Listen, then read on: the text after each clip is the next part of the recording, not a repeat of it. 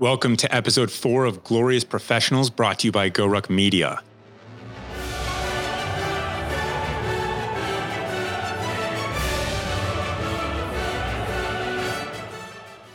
Today, our guest is going to be Dr. Angel. He is an ER doctor in Texas. He's a former Special Forces medic, and for the last 3 weeks, he's been self-treating for coronavirus at his home in Texas. So he's a friend, met him a couple years ago, and he sent me a text message and just said, hey, I've got coronavirus, which is always, that'll get your attention these days. And here's what I've been doing to self-treat. I think that other people might get some value out of this. And I'm not a medic. I immediately saw that there was a lot that I would want to know. And so we're coming at this from the same angle of we just want to help empower you all so that you can get early warning on the symptoms, that you can treat yourself as best as possible from home so that you don't have to go to the hospital. That's the goal. But also, Dr. Angel is going to get into when you do need to go to the hospital. So if you haven't read it first, I recommend before you listen to this podcast, you go ahead and read Dr. Angel's Coronavirus Care. It'll be in the footer here. It's also on GoRuck.com and on our blog and everything. But he talks all about the importance of hydration and immune support, what to use, specifics, talks about diet, fresh fruits and vegetables, medications like Zicam, equipment such as vaporizer machines and VapoSteam, the importance of exercise, taking hot baths, hygiene, and really just the basics of what that is. Really gets into shortness of breath and having difficulty breathing being signs that you are getting sicker and need to go to the hospital to see a physician. So I'm excited to share this with you all. I feel like it's timely and I think you'll get a lot of value out of it. So let's get started. Dr. Angel, welcome to Glorious Professionals. It's an honor to have you on, sir. Thank you, sir. Appreciate it. I'm glad to be here. Thanks. Yeah. So we published your blog post about contracting COVID-19, and we've seen it sort of circle around the interwebs and really take hold. I think it was just some real talk that you gave to people how to deal with this, because there's a lot of fear going on out there, and you gave a really level-headed perspective. So first off, thanks for that. We'll get into some of those details. First, for those of us out there that don't know you, just tell us about who you are. Okay, my name is Dr. Richard Angel. Currently, I live in Fort Worth, Texas. I practice emergency medicine out here. I'm a retired Lieutenant Colonel, 26 years in, some reserve time, 13 active, 13 reserve. I was a private E1 in the Army, in the Airborne Infantry and Charlie Airborne in Alaska. Then I went to Ranger School, went to SF selection, went to the Q courses in 18 Delta, which is a Special Forces medic, which is pretty advanced medical training. And then weren't any big wars going on, so not much to do. So I got out and went to college and medical school in Texas. And then I went back on active duty in the Army, and I was a battalion surgeon for 1st Battalion, 7th Special Forces Group from 2003 to 7. And then I finished the rest of my time in the reserves, but I was in Afghanistan and other places. I'm getting old. That's what it means. Well, you look stellar, sir. Thank you. Yeah, you don't believe I'm older than I look, probably. That's a lot of service. Yeah. What, a couple decades there? Oh, yeah. 26 years in. And then, I've been a doctor for 20 years. And So us, we met kind of randomly because your family lives close to where GoRuck is in Northeast Florida. And, we just sort of ran into each other, bought you a beer, talked about a little bit, both share the same Army Special Forces background. And so there's a commitment to service that is foundational there. And then when you get into, hey, you've got these similar regiment, it immediately connects you. So I was really grateful that you reached out and you said, hey, I have coronavirus. Here's a screenshot of what I've been telling my friends, and this can be helpful. Yeah, I think, I thought of these guidelines because I was going through the coronavirus, having it. A lot of people don't know a lot of the symptomatic care and the things that can help you stay well and stay out of the hospital. And so I put something on my Facebook, a lot of jokes involved with that one. And then I said, you know what? A member of the GoRuck family, love GoRuck products and used them for years. I love Jason and the team there. So I decided to reach out to GoRuck and say, well, maybe we can get this out to more people. And ultimately, my only goal is to help keep people out of the hospital for their health, safety, and well-being. And it benefits the hospital staff, too, that, is overwhelmed. So Yeah, so let's start with your journey with coronavirus and then talk about just some of the implications of how people can feel empowered, because that's what you're doing here. You're empowering people to treat themselves. Right. So let's talk about your specific journey. Get as specific as you want. I mean, people respond really well to specifics. Sure. Okay, well, I was exposed to the virus, probably early March. It was kind of early in this whole situation, which was really unfolding in Washington, New York, and hadn't been that many cases in North Texas, and a lot of places around the United States, and a lot of it was probably out there and we weren't sure about. So I was exposed, like most of us are, and most of us will never know, or may never know nowadays as it's community spread. It could be that trip to the grocery store. It could be, anything. So I was exposed, and, I was like, I started listening to some of the ID experts, infectious disease experts, and they said, 4 to 5 days is generally when people start having symptoms. And of course, you'll hear anything from 2 days to 2 weeks after exposure that people have symptoms. And, being a special forces guy, working in the field, I kind of treat myself and I operate that way. And do more with less, right? There's a resilience factor to it. Do more with less. Do it myself. I just do everything myself a lot of times. And I did mention, my wife mentioned, which was interesting too. She said, we have a daughter with Down syndrome, a wonderful girl. They have their airway closes up when they're young, and they have some kind of autoimmune type issues, for lack of better words. It's not really autoimmune, but immune. Mm-hmm.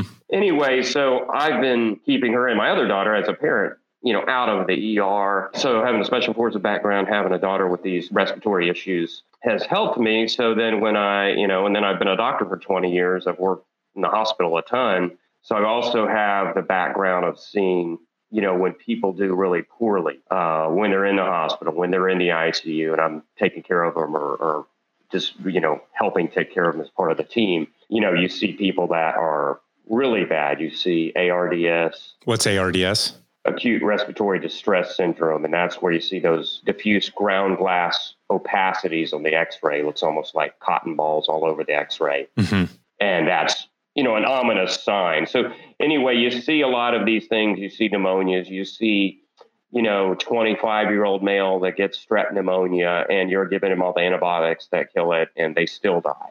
And, working in a hospital, you sort of see the end stages of a lot of these disease processes. And a lot of times you don't see as much, the less severe forms. So I think this also gave me a perspective catching the coronavirus and knowing what can happen, the worst case scenario. So what was the first thing? I mean, was it fever? The first thing I noticed, so no. And see, like I said, this was a little bit early on, and a lot of the data from China was saying that fever, dry cough, and those type of things were the hallmark symptoms, and I have some papers, medical literature, and it's like, oh yeah, those are some of the key symptoms. And I think that's true when you look at patients that report to the doctor or the emergency room, they might have those symptoms. But initially, it's often more that we found out later that I didn't realize I may have it.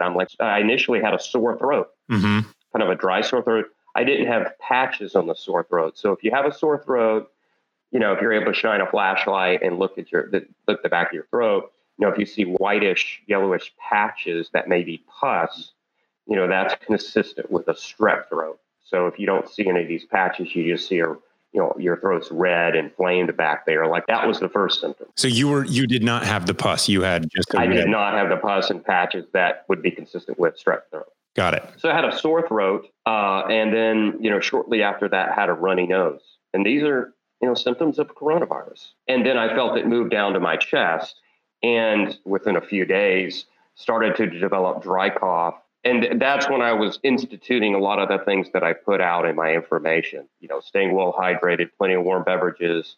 I have a hot tub, so I soak in it, artificially induced fever. I don't know how much science is behind that, but it seems to help. So what was the moment when you said, oh, damn, I got the virus? Well, when I started to get that dry cough, then I said, oh, wait, this is the dry cough for sure. And then I also had a couple episodes of night sweats where I was laying there at night and I would soak the sheets. So the sheets would be soaking wet. These are the questions I often ask patients. Well, you've had, night sweats. Do you soak the sheets? That's real night sweats. Well, I get hot at night, but I've got a foam mattress or something like that. Yeah, I get hot, but that's different than, soaking the sheets. So I soaked the sheets. Oh, yeah, I did want to mention, and early on I had a sore throat. And then one of those days I had some sharp headaches in the back of my head, unlike any headaches I'd really ever had before. Okay, it wasn't like a throbbing, squeezing headache up front that you often get. It's a sharp headache in the back. I mean, and you're a healthy guy. I know you're at the hospital, which is a great place to get sick in general. Yeah, I do Ironman triathlons for the last 4 years. I don't have any medical problems. I don't take any medicines, no blood pressure pills, anything like that. I don't smoke. So I'm relatively healthy. I think I have a strong heart and lungs, luckily, from doing that kind of training for the last 4 or 5 years. And I think that's helped immensely. And I will note for your listeners, what you can do if you're not sick now, try to improve your cardiovascular status within reason. This is not the time to really push yourself and give 110%. This is the time to push to 90 or 80 or 90%, depending on your health, of course. If you're not in good shape, just work out mildly. But just stuff where you shouldn't really have much of a recovery. If you have a recovery, your immune system's probably being stressed a little too much right now. From the working out.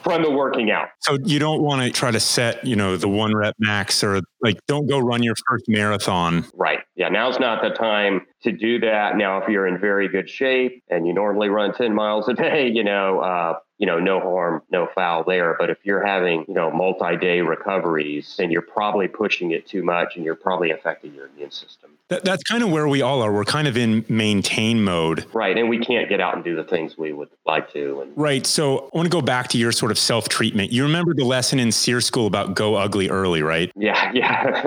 And so in survival school, it basically means if you know that you have no future food source, don't be afraid to eat whatever it was for you. For me, it was skunk roadkill. Don't hope that later on it's going to just turn naturally. And so my parallel to that is just to say you immediately treated yourself and already had a strong foundation of cardiovascular strength and just physical strength. And so that's what your list says to me is you just went into 18 Delta Special Forces medic mode on yourself. Right. And this is what you did. Right. I just sort of intuitively realized all this stuff. And I said, oh, man, I know how bad it can be. Is it something to have fear of? Yes. Just like you fear a squad of guys coming at you with machine guns. That's not irrational. You should have fear because it will kill young people and it will kill anybody. It's very dangerous. Don't underestimate the COVID-19 virus. Okay. And that's why I'm here.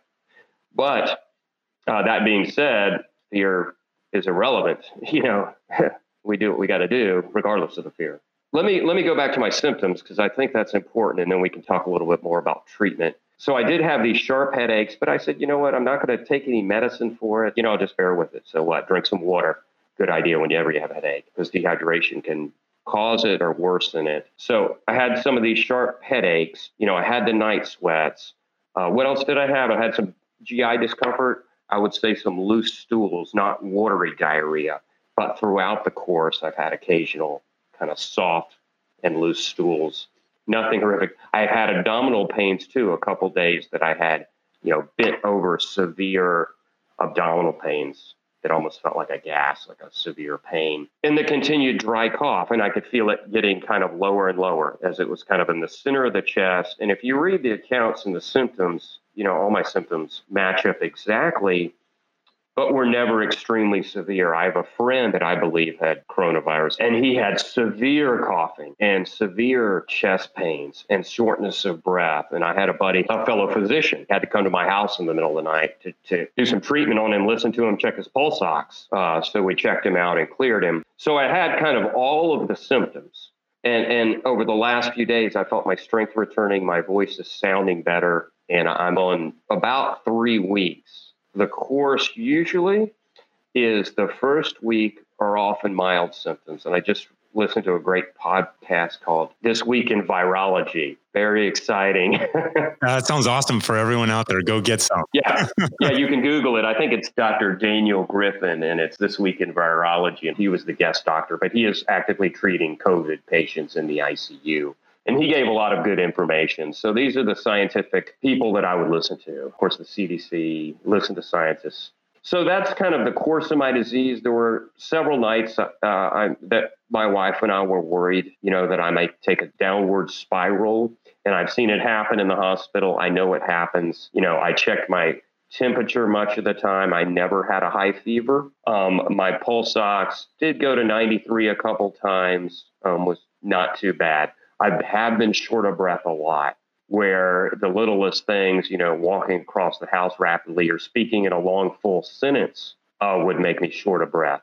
Talking on the phone, I'd have to stop it. Maybe I was rambling on. But so I did have those type of symptoms. And it was, the loss of smell and taste. 2 days ago, I woke up and I could smell for the first time in a couple of weeks. So that is kind of a hallmark feature, which probably most of your listeners have been following in the news, that the loss of smell is common with coronavirus. So if you have a dry cough, you have a loss of smell and taste, and you have it now, there's a good chance that you have it. So at what point, when you were at those low moments, middle of the night style, which is just not something that anybody wants to face, at what point would you have gone to the hospital? For me, it's a very high bar because I was an 18 Delta and I have to be dying to go to the hospital. But it's kind of like when you look at someone. And when I look at someone who's sick, I can look at them and watch their breathing. And then I ask them, "How are you doing, Mrs. Johnson?" "Oh, I'm doing fine, except I just think I'm a little bit sick." If you can speak in complete sentences and you're not breathing more than 20 or 22 times a minute, you're probably doing okay. Okay. That's absent a pulse oximeter. Right. That's just ground truth, real talk. With everyone's a special snowflake, but that's just ground truth, real talk. If someone looks like, if you're the patient, you feel like, I'm on mile 5 of my run and I'm sitting here, obviously you can't maintain that for any length of time and you can rapidly drop. So if you're out of breath at rest, if you're sitting still and you're out of breath, the recommendation are, if you're short of breath, you need to go to the ER. Or call your doctor at a minimum. If you're all alone and you're short of breath and you don't have someone to help look out for you, you need to set the bar a little lower of when you should go in. If you use a pulse oximeter. Easy to get on Amazon, not expensive, right? Easy to get on Amazon. Jason put up a link for a $25 one that's got thousands of reviews. They're simple devices. They used to be cutting edge back in the day. Great for throwing on a helicopter where you're triaging patients where you can't hear anything. You put that on. If it's good, somebody's not that sick. So it's just a little clip that you put on your index finger. An index finger, and it's got a little light beam that shines through. If you've got nail polish, if you're a female or a dude who likes to wear nail polish, keep that off if you're sick because the nail polish will inhibit that light beam. And that's what we do in the hospital. We clean them. So you use the pulse oximeter, and it's got to get a good waveform. In the hospital, we can look on the machine and see the kind of a waveform and say, oh, it's picking up accurately. A lot of ones will have a beeping of the heart rate. And if it gives an accurate heart rate and it gives you your number, it's probably accurate. But sometimes you have to give it a little time and take a few readings. If it's bad on one finger, do it on another. Your heart rate, if it's below 100, you're not that bad. 60 to 90 is pretty good. Most importantly is that, if you're sitting still and you're in the 110s or 120s on your heart rate, again, it's like you're running a race, but you can't sustain that. And you don't know how weak you are from the start or how bad the condition of your lungs are. The key thing, take-home point, is the pulse oximeter, the reading of your oxygen. And normal for adults without medical problems is about 96 to 100. Kids usually run higher and kids can drop quicker. Kids are not as affected by the coronavirus. For adults, when do I need to go to the hospital? When do I need to be concerned? Probably 93 and below. Like I said, mine got to 93 a couple times. I put on some Vapor Rub. I take a dose of that Buckley's cough syrup, which is like a menthol. Eat some cough drops, make some herb tea. I sit up because when you're laying down at night, all the fluid goes and that clogs your lungs. For simple terms, it's harder to breathe when you're laying down. So you sit up and the gravity helps that fluid drain and opens up more of the bronchioles to get oxygen in. So would it be best to almost sleep in a hospital bed or in a lazy boy recliner? If you're really sick, yes. And the audience may or may not have relatives or those sick people, COPD, congestive heart failure patients that do sleep in a recliner in an elevated bed. I would say if you're so sick that if you're otherwise healthy and you don't normally sleep with the bed elevated, then you really should probably be in the hospital. I mean, this is nothing to play around with. I'm not trying to give guidance for people to stay at home and manage themselves. I'm trying to prevent you from getting low. Right. So you're used to managing people and yourself. I mean, your bar should be. Yeah, my bar is higher because I know, and I also know that I'm looking at the numbers. I'm used to being up in the middle of the night doing this stuff when I haven't slept as a resident and such. And I've been, special forces. I know when my mind is not performing accurately. Most people don't know that very well. Honestly, I know exactly when my decisions are appropriate and when they're not as appropriate. Most people don't understand that level because they haven't been to that edge. And they also may not know medicine. So I would say, if you get 93 and lower, if you're out of breath, if you feel you're out of breath, if you feel that I'm sick, I'm not getting better, I feel like I'm scared for my breathing, you need to be going to the hospital. You don't play around. And so what are they going to do for you at the hospital at that point? So you can see still a little bit of lingering cough. So at the hospital, they're going to throw a pulse oximeter on you. They're going to take your vitals. They'll probably do a flu swab and a strep swab and maybe the COVID test, the nasal swab. But most importantly, they're going to put a pulse oximeter on you. And if you're having trouble breathing or your pulse oximeter is low or both, they're going to put oxygen on you, and they're probably going to start with the nasal cannula, the little plastic tube. And that gives you supplemental oxygen. And that generally you can put it on 2 to 4 liters a minute, often just on 2 liters a minute. And that'll raise you, I was at 92% on room air, which, is about 17% oxygen room air. By putting the supplemental oxygen, you're increasing the oxygen concentration of what you're breathing in. So your oxygen blood level will come up and your pulse ox will come up. And if it comes up and you're breathing good and they monitor you for a while, they'll probably do a chest x-ray, some blood work, and then see how you do. And they would either admit you kind of for observation and supplemental oxygen and possibly some medications. Or they'll observe you, see how you do off of the oxygen. Hey, the slang was trial of life, which means, hey, let's turn your oxygen off and watch your sats. Hey, talk to me. Give me some full sentences. Talk to me. See if they're maintaining their saturations, then then they might be able to go home. Now, as they do worse, or if they're worst case, then they might use a face mask oxygen, and that can give a higher concentration of oxygen. And then further levels, maybe a CAT scan of the lungs, a CT scan of the lungs will give a more accurate evaluation of the lungs. And with the X-ray and the CT scan, you're looking for the COVID infection itself, the hallmark findings on those imaging studies, or a subsequent pneumonia, a bacterial pneumonia that can develop, which is often a cause of death. So that's what you were afraid of, right? The pneumonia. That's what I was afraid of. So I was afraid of A, having to go to the hospital, B, needing oxygen of any type, C, deteriorating because of the coronavirus, taking hold in my lungs, mucus plugging. That's why hydration, warm beverages, maybe the warm soaks, the immune support, the nutrition, all these methods are very important to prevent you from spiraling down this spiral. That's why I'm doing this. So as you further worsen, then you need a face mask that seals. Like some people have them machines at home at night, and then in a hospital we use BiPAP, and that forces the oxygen in. And you can do that while you're conscious. Okay, it's got a seal, kind of like the bags we use in CPR and bag people. It's a seal like that blows oxygen. It keeps your alveoli open. Is this the big ventilator? This is the step before a ventilator, the BiPAP machine.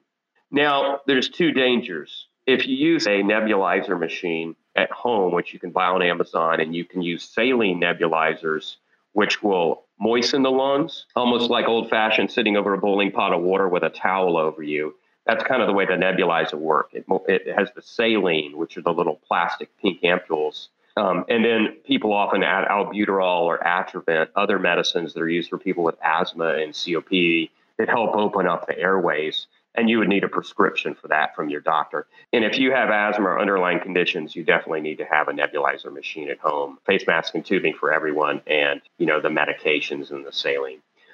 Someone pointed out the danger with the nebulizers, which they're not using in the hospital for COVID patients that much, is because it aerosolizes. Okay, you can easily imagine you have a little bit of blowing in there, and now you have an aerosol cloud creating around you. And when you talk about BiPAP, which has that sealed face mask, that's even in many situations avoided in the hospital with COVID patients because it just fills the room with aerosol particles and endangers everyone. So the next step down to worsening is endotracheal intubation. Okay, and that's the sickest patients. Essentially, endotracheal intubation means ventilator, ICU, respiratory therapy, dedicated nurses, dedicated critical care physicians. And a tube down your throat at some point, right? Yeah, tube down your throat. So in order to put a tube down into your trachea, the preferred method, especially in this case, is rapid sequence intubation. So they, give you some medicines that rapidly paralyze you so you don't choke and vomit. They paralyze you, which means you're no longer breathing. So if you're left there for more than a short period of time, you'll die unless you're given oxygen. So that's why it makes it a critical emergency medicine and ICU skill is this intubation. So they put the tube down your throat, probably as big as your pinky or so, and it's got a little bulb on the end, almost as big as a lollipop, that you put a small amount of air in, and that seals the tube to your trachea. So if you were to vomit, it doesn't allow vomitus to go down your trachea and give you a pneumonia, aspiration pneumonia.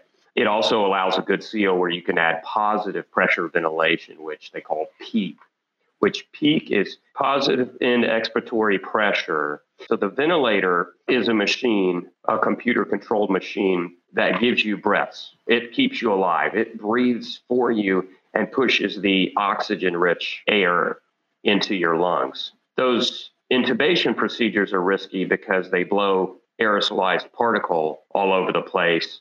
It's very important and very difficult. I mean, with our frontline hospital workers right now are the special operations and soldiers of all types. That's what these guys are now. They're on the front lines and they're risking their lives doing these procedures. It feels very much like that to me. I mean, I don't want to equate this to a war. It's different, right? Yeah. Like you need different words. It's like that. And I would almost say the people in the hospital, may have it harder. And I don't say that lightly. I mean, you sit and think of what happened after 9/11 with the law enforcement, the cops, the firemen. I mean, we're all just watching at ground zero what's going on TV. And that's happening in every hospital in the country right now. And it's really taxing you and the whole staff and everyone in healthcare at the moment. Yeah, it certainly is. And it certainly, excuse me. See, I get out of breath a little bit. It's like, as you're describing ICU, I mean, that's a massive amount of work for an entire team and staff. And at a time when resources are spread really thin.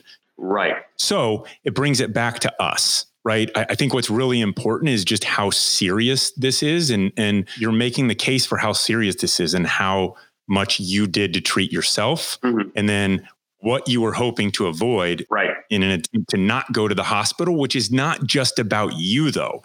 And that's the big thing. Right. That's the important part. Yeah. I want all of us and having the background in the Army Special Operations, it's not about you. And you learn that at every stage. It's about the team. Yeah. I think that's one of your GoRuck mottos, not about you, isn't it? It is. It's not about you. And so everybody's in this. You need to take care of yourself so that you don't steal resources that are needed for somebody else at these hospitals. These requirements, and of course, the United States, excellent medical system, excellent medical care, which is all high tech and expensive. And it's just not designed for an overwhelming pandemic. I mean, what hospital could justify having, surge capacity of 10 times the ICU beds? You can't afford it. So a COVID patient can often be on the ventilator for 14 days. So 2 weeks for one patient. And, an ICU nurse can really only take care of 1 to 3 patients, maybe more if it's kind of in a crisis situation. But an ICU doctor can only handle so many patients. He or she needs a team of respiratory therapists, And all these people have to get in protective equipment. So it's labor intensive, it's material intensive, it's logistics intensive, it's morgue intensive, it's everything intensive. Everything you can do to stay away from the hospital right now is very, very important. And you're doing it for everyone else. And you're doing it for those healthcare providers. Anything you can handle with your primary care or specialist over the phone, you handle. Anything you can possibly do to relieve the burden. So our heroes in the hospitals, are able to focus on all these patients, because if they get overwhelmed, they're just going to have to make the choices that, mom or grandma may not be able to get a ventilator. And that's the sad reality. And I read this. There was a 90-year-old lady in Belgium who said, don't hook me up to the ventilator. Someone who's younger needs it. I've had a nice life. I'm like, man, it's important for us to stress to the youth that it's not just reckless. I mean, it's great. Okay, great. Congratulations. You're going to get it. And it's going to be a bad 2 weeks like Dr. Angel had, or 3 weeks, and you're going to have a cough and you're going to get over it. But the more it spreads, the more that we're just endangering people that we love. And we're putting greater strain on the healthcare workers, these healthcare heroes. And we have to do our part. Yeah, we have to stay home, wash hands, follow all the guidelines, listen to your leaders. And I put a quote on my Facebook. It's not my quote. It's from a WHO leader who said, everything you do before a pandemic is seen as alarmist, and everything you do after a pandemic is seen as not enough. Yeah, it's truth. So we stress how serious this is. Let's also go down in your care. If you're out there and you're listening, Dr. Angel's blog post will be attached to this podcast, and highly encourage you to read it. But I just want to go down the bullet points, because you wrote this at least a few days ago. Maybe there's a little more perspective, a little bit more, and just talk about these are ways that you can avoid going to the hospital, which is the goal. I mean, in any time, the hospital is a really good place to get sick. So avoid it if you can, especially now. I mean, I know you're not saying don't go to just be tough. If you really need to go, which you've outlined already, then go. But your goal is to teach people how to self-treat so that everybody isn't just rushing a system that can't deal with it. That's exactly it. We need to really become very educated on how to self-treat. And we also need to know when we need to go seek medical attention or go to the ER, which I've kind of covered, mainly the shortness of breath. Of course, altered mental status is one too. Someone is not acting normal.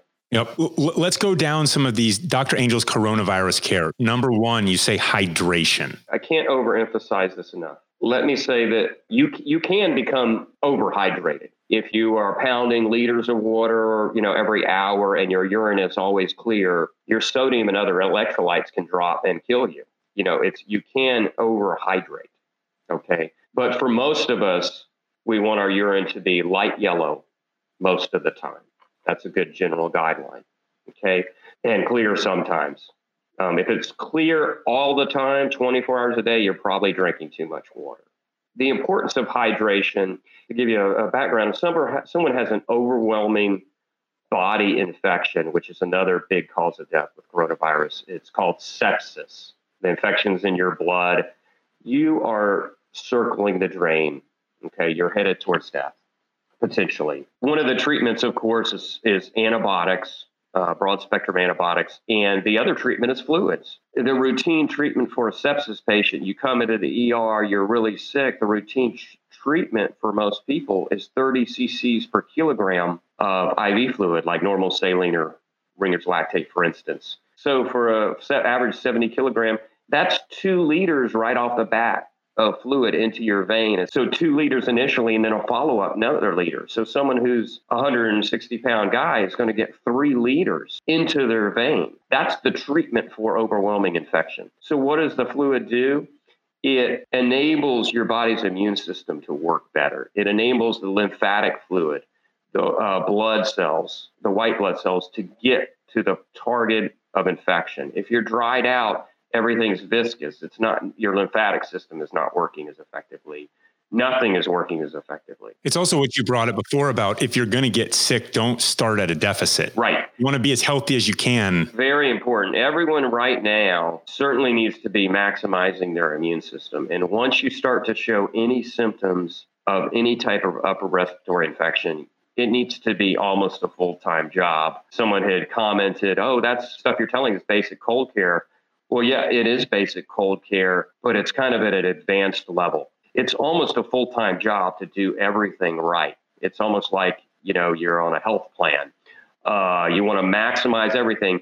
You want to go into that potential out of breath, really sick, when COVID really starts to take over your body and send you to the hospital and try to kill you. You want to be at your best. You're ready to start that Ironman.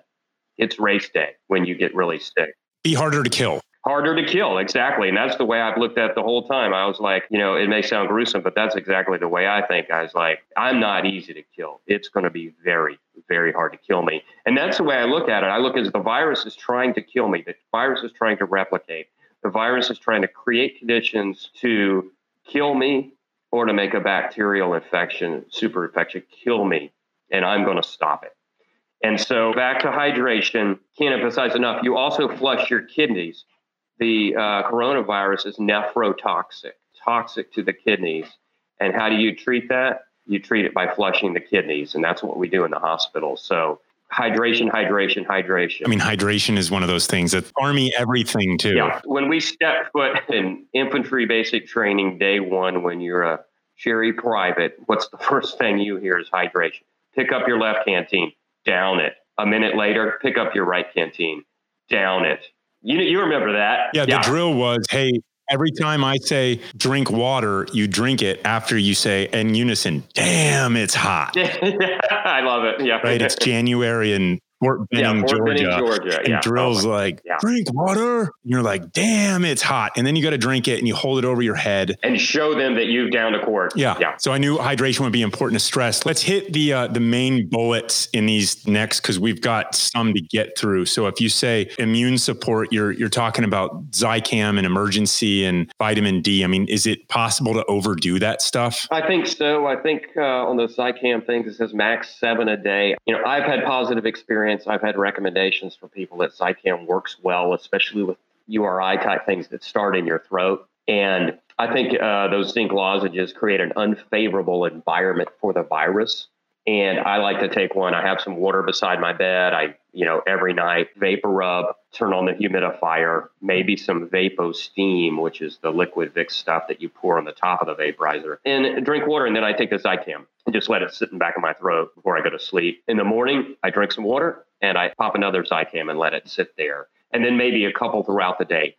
I don't think it's going to hurt anybody, and it may help. The emergency packets, those are supposed to help, I think, before you get sick to help your immune system. I just heard that virologists say there's not really conclusive proof that it helps after you get the illness.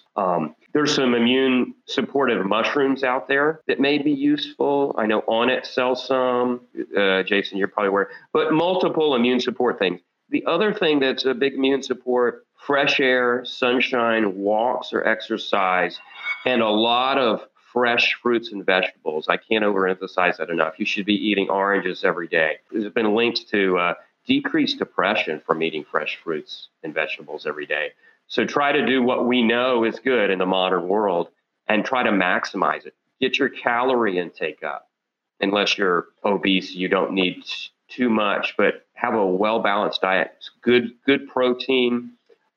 Get yourself ready for that Ironman, because you may be running it for your life. And how many calories a day were you sort of eating relative to your normal diet? Because I'm sure you got outside, but I'm sure your activity was also lower than usual. Activity was lowered. I've actually put on a little bit of weight. I'm a pretty thin guy naturally. I would just say eat what you normally eat. And unless you're really struggling with being overweight, then you might eat a little more. Any quality lean protein, I think, is good right now. Saturated fats and all that things. We want to stay away from fatty foods and stuff. Just the basics. Now is the time to build up your system.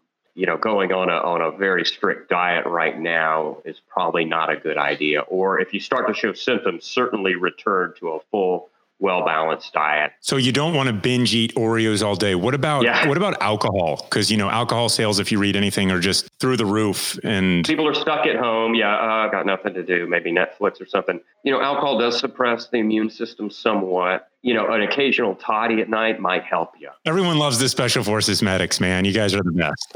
Yeah, because, hey, we're, Kids out there, that doesn't mean come to Florida in spring break and drink 14 turquoise blue sippy drinks and then... Exactly. That's not the cure there. I think everything in moderation with diet, with alcohol is good.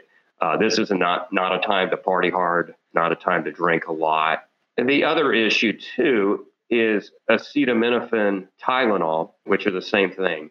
Acetaminophen is the same thing as Tylenol. So look on your medicines, like NyQuil, for instance, has acetaminophen in it. Acetaminophen is toxic to your liver, and you combine it with alcohol, it's not a good combination. Now, I think, if you had a toddy and you had a small amount of acetaminophen, I don't think that's going to really put you out. But if you were taking 2 Tylenols every 4 hours and then you decided to drink a 6-pack, that could seriously hurt you. And in some cases kill you. So you want your organ function optimized, kidney and liver, lungs and heart, everything. So watch out for acetaminophen and alcohol. Got it. So equipment, you've alluded to this, the vaporizer machine and VapoSteam. I mean, we're getting at just how professional, imagine that, your care was of yourself. You talk about this as almost a full-time job. Well, sometimes being harder to kill is a full-time job. And when you get hurt, it's a full-time job to recover. It's no different than when you're doing mission prep or you're on the battlefield. You're going at it 110%. In this case, it's 110% taking care of yourself. Resting, I'll throw that out there. Even now, you could tell I'm getting slightly out of breath, but after I would take a shower, we'll talk about that stuff, but I would take a shower, I lay down and rest for 10 minutes or something. The simplest task. The important thing is don't overdo it. Keep your energy levels up. Don't waste your energy doing things you don't need to. So equipment, let's talk about equipment. One of the most important, humidifier is great. Vicks makes one. The old school one, it's got a big clear water tank on it. It's got a heating element. They're great to have if you have kids. I don't see how anyone could survive having small kids and without a humidifier. That and the VapoSteam can really help moisturize your lungs. You can use it at night. Now, it does sort of spread in the air, though, so you have to be careful about that, right? Yeah, and I'm not sure how that would affect, let's say, if you're in the room with your spouse. If you have symptoms, you should self-isolate and sleep in a different room. Now, have I done that all the time? No. Early on, I didn't.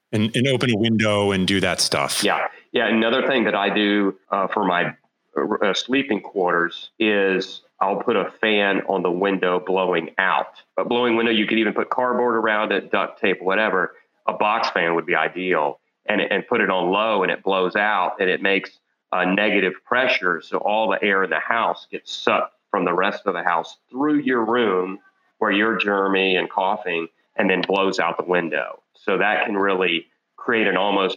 that's a solid tip right there. Yeah, that's a real good pro tip there as a negative pressure kind of thing. Any of us can make that easily on a window or a screen door and leave it on low all the time. And it kind of, you can use incense, a candle, a match, blow it out, and you can watch the air move out of your room past you through the system.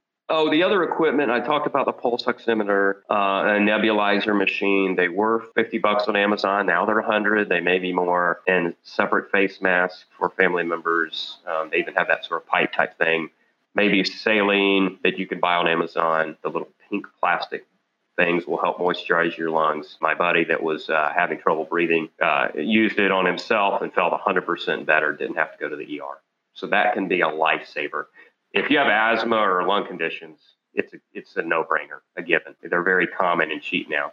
I've got this approach right now where I don't want people to just go into debt buying a bunch of stuff they're never going to need. Right. However, if the alternative is go to the hospital and tax, potentially die. And tax the system. Yeah, until you die. This is an actual need to be harder to kill, which is the goal. Mm-hmm. That's exactly it. This is not, retail therapy or e-commerce therapy. They're going to have to call that some new name, right? This is to take care of yourself and your life and the livelihood of those around you. So there's not really a good reason to chintz on that stuff, even if it's double what it cost 3 weeks ago. Who cares? You didn't have COVID-19 3 weeks ago. Exactly. Jason, you're relatively healthy. Your family's healthy, I imagine. If you have immune conditions, if you have, underlying health problems, hypertension, diabetes, obesity, coronary artery disease, immune problems, you're a smoker, you need to invest in some of this equipment. And also stop smoking if you're smoking right now. Buy some nicotine patches if you have to. Smoking will, on top of a COVID infection, is terrible. Amazon's going to sell out of nicotine patches because Dr. Angel just recommended them. Tongue in cheek, I'm sure, but do what you got to do right now, especially. And I will say I'm not affiliated with any of these companies. There's no profit motive. I'm not the spokesman for Buckley's, original cough syrup, or Vapor Rub, or water. I think this all comes across, Doc. I think it comes across. So then you got into hot baths and hygiene. So the hot bath. So I'll go into that briefly. I happen to have a hot tub. It's great for my back. Been in the field, suffering in Alaska. I'm all about being warm and comfortable and relaxing, and having jets take care of all my aches and pains. Carry a 100-pound pack on snowshoes in Alaska, 50 below. I love a hot tub. So I have one, even in Texas. So I've noticed, when my wife and I would start to get sick, we would just sit, up to our neck for 15 minutes, and it's on 103 degrees. It's where we keep it. Maybe it's an artificially induced fever. Maybe the heat may loosen secretions, and I sit in it twice a day. It's just sort of therapy. Plus, it's full of chlorine and bromine salts that kill bacteria. I used to get MRSA infections from the hospital and stuff, and those all went away. Skin infections, which are common in the Q course, I'm sure you're very well aware of. MRSA infections, guys that do grappling or do mixed martial arts. Cellulitis was the big thing. Cellulitis, they're constantly battling MRSA infections. And so a hot tub may be useful for them because it kills it all. So warm baths may help. Warm baths with Epsom salts is an old school remedy. A couple cups of Epsom salts, buy a big bag of Epsom salts. You take a warm bath, that takes away aches and pains. It may help draw out toxins. Of course, when you take those baths and those heat baths, you got underlying conditions. You may feel faint and weak. You've got to stay extra hydrated. Let me go back to the hydration real quick. Elderly people, this is a key point. If you're elderly, of course, you're high risk for complications. Elderly people are often dehydrated. They don't have the same attitude towards water as the younger folks do. Drink a lot of water if you're elderly. You're automatically dehydrated. If some of our listeners get fevers, I've heard accounts of people feel like their skin is on fire, or I've got 104-degree fever, or you get night sweats or something like that. If you have those conditions, you're burning through water. If your respiration goes up, you're breathing in and out a lot more water. So whenever you lose water, you need to pay attention to put more in. Especially with fevers, you need to really. So if you're a mouth breather, breathe in double. Yeah, if you're a mouth breather, knuckle dragger. Then drink even more. Yeah, we won't bring 18 Bravos into this. No. And so the last is just hygiene. It's a pretty basic thing, but it just matters more now. We've all been there. You're in the field and stuff. Good hygiene, not only is it from an infectious disease a great thing, a morale and psychological and depression booster. We're all holed up in quarantine. I like to look at the old explorers like Ernest Shackleton, and I'm sure you've read some of those books when these guys are trapped, on the ice or on the desolate island for months eating, seal meat or whatever they can eat. They essentially approached it. Most of them were military veterans, and they approached it with a schedule of hygiene. And, okay, we're going to brush our teeth every day, even if it's with a twig. We're going to do a bath every day or every other day. So shower or bath every day, change your clothes, new clothes, because the corona gets on the clothes. So clean clothes every day, shave, all the basic stuff. Pay attention to it. And, you're going to need that too. If you get really sick where you can barely take care of yourself, you're going to benefit from having those days of good hygiene.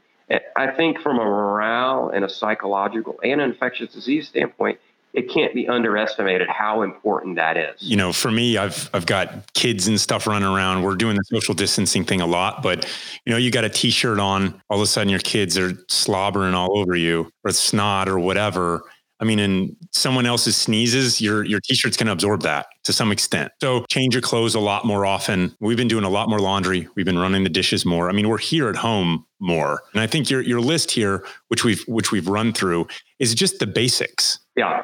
These are basic immune support, basic care. Yeah. So in some, it's breathing is the big sign that something's really bad in addition to the pulse oximeter, right? Yeah. Below 93, 94. Yeah. And that would be a sign when you would actually want to consider going to the hospital. Yeah. And other than that, what you've outlined are steps to avoid that, not only for yourself, but for our society, our global society at this point as a whole, so that we're not taxing resources at the hospital. Yeah. So, I mean, I've got a huge amount of respect for you and for just the whole healthcare industry. I mean, I just don't hear any complaining. Mm-hmm. You know, I've got a buddy who's an ER doc in New York City right now. And he's like, I had a tube of 27-year-old yesterday. Oh, that's tough. One of his fellow doctors is in ICU right now because he got it because, you know, you're there treating patients all day. You're having to use masks too long. I mean, you're on the front lines. There's not complaining. There's just a desire to help people. Everybody just wants to know what more they can do. And the hard thing to accept is you need to stay home and social distance and do that stuff. But you've outlined how to take the steps so that you don't tax the system more. And then we've talked some about just the importance of doing that. Yeah. That's why we're both here doing this. So got any sort of final remarks for the folks out there? Yeah, I did want to bring this up. It can kill anyone. It is very, very serious. It's nothing to take lightly. Okay. And that's why you and I are here doing this. First of all, do what you're supposed to do. Wash hands a lot. Any foaming soap will work. Social distancing, just get in a habit. The second point I want to make is that there's a significant delay in symptoms from when you're exposed to when you get very sick. And that's what makes it so hard. You know, we're all on a 24-hour news cycle and we're used to things being pretty rapid. I had seen some information from China that, you know, the average time that someone presented with symptoms till they died was 17 days. And like I said, it may take, 5 days or so to show symptoms for when you're exposed. It may take another week where you have mild symptoms. And then that second week is where you get worse and you're in that danger zone. So those are the points. And I also want to give you some hope and we'll get through this and we'll tough it out and we'll get through it and we'll be hopeful and we'll be strong and we'll be positive and we'll get the job done. That's what I want to leave you guys with. Thanks for Jason for having me on to try and help people. Thanks so much, Doc. It's been awesome chatting with you. It just, thank you for your service all these decades in the Army, as well as being a doc and just wanting to educate people. Man, I just hope people listen. So what's next for you? Like once you get out, what's your plan? Once I get completely recovered and I'm symptom free, then I'm back to work. Luckily, I'm working at pretty small places and I'm almost semi-retired. I'm not working too hard, but I'll be there, if people need me. And, my wife works. We've got kids and a special needs child. So I'm very busy otherwise. That's it. I'm just driving on. So take what the good doc here has to say to help you all and get out there. It's not just about you. Don't just keep it to yourself either. Tell your friends and sort of help everyone around you get through this. So thanks again, Doc. Maybe we'll have you on again anytime. If things keep progressing. And thanks for your time today, sir. God bless. Thank you. You too. All right, so that's a wrap on episode 4 of Glorious Professionals with Dr. Angel. 2 things. That guy's got a heart of gold. His only mission in all of this is just to help people. And the other is he helped me. I feel better prepared to know what to do if I start to get the signs so that I can self-treat. And I feel a greater responsibility to protect those who are in the healthcare industry by not going to the hospital if I can at all avoid it. So hope you got some value out of this. Spread the good word and tell your friends.